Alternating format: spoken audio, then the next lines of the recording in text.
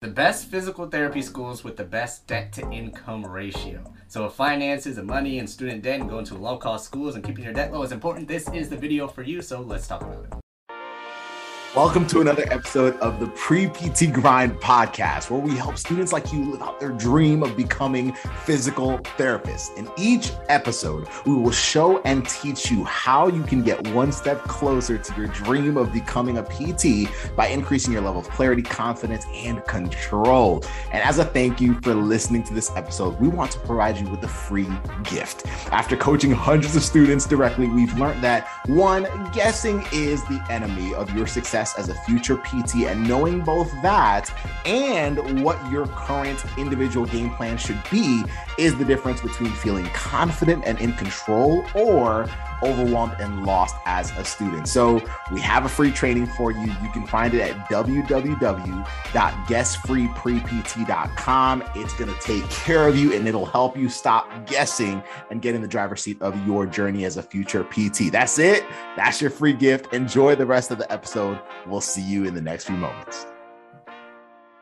What's going on, guys? My name is Casey Coleman. I'm a physical therapist and the co-founder of Pre-PT Grind. And on this video, we're going to be talking about the best physical therapy schools with the best debt to income ratio. So these numbers are taken from a Wall Street Journal article titled, "Some Professional Degrees Leave Students with High Debt but Without High Salaries." All right, I'm going to say that again. Some professional degrees leave students with high debt but without high salaries. So you guys can go look that up if the link below that we put does not work right for you. Okay, so in past videos, you guys can go look those up. We might put links up in here, but I've done plenty of videos about debt, is physical therapy dead, low-cost PT schools, all that stuff. So we don't shy away from this money conversation. And here's another video talking about money. So first of all, like I say in other videos, it is not just physical therapy.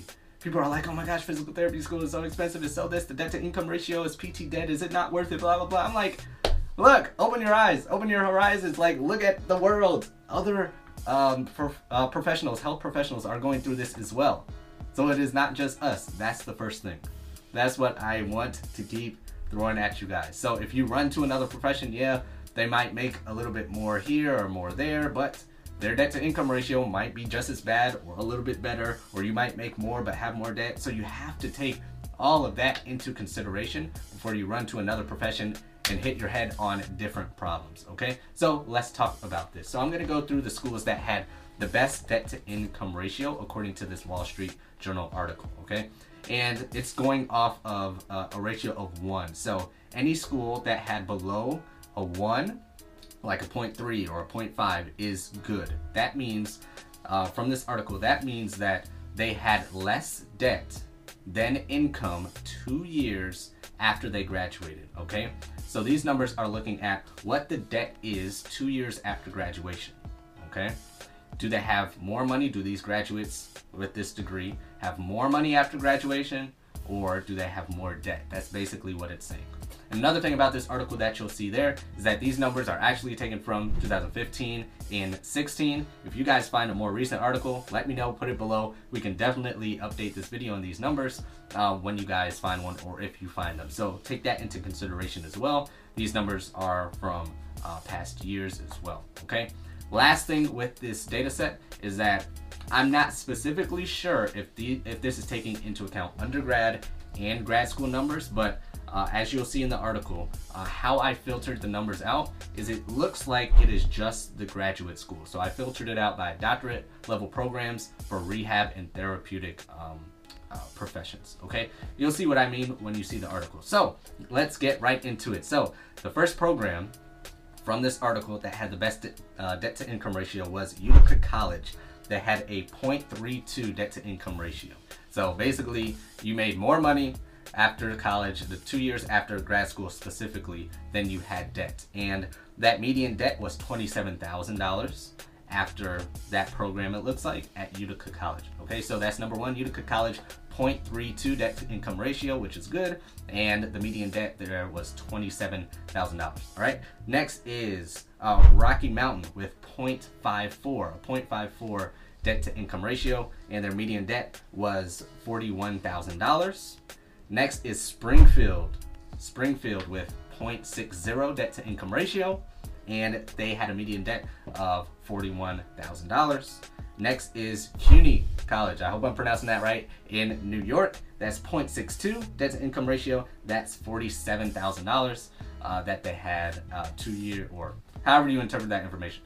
Median debt was $47,000 from this data set. Then lastly, El Paso, Texas was 0.63 with the median debt $48,000. All right, so those were the top 5 schools with the best debt to income ratio according to this Wall Street Journal article.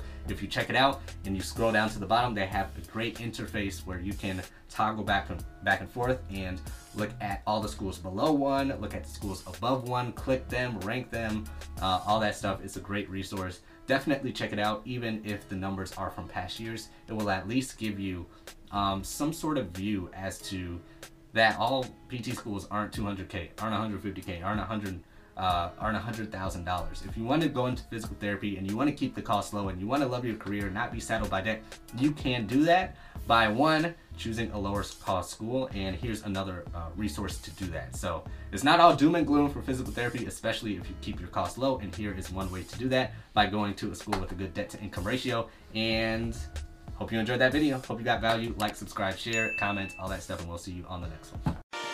We want to thank you for listening to this episode of the Pre-PT Grind podcast. If you have not done so, please be sure to subscribe and review the podcast so that we can continue to serve many other amazing future physical therapists like you. And if this episode brought you value, please be sure to share it out with your classmates and friends so that it can bring them value as well. We look forward to seeing you on the next episode of the Pre-PT Grind podcast. Have an amazing rest of your day or night.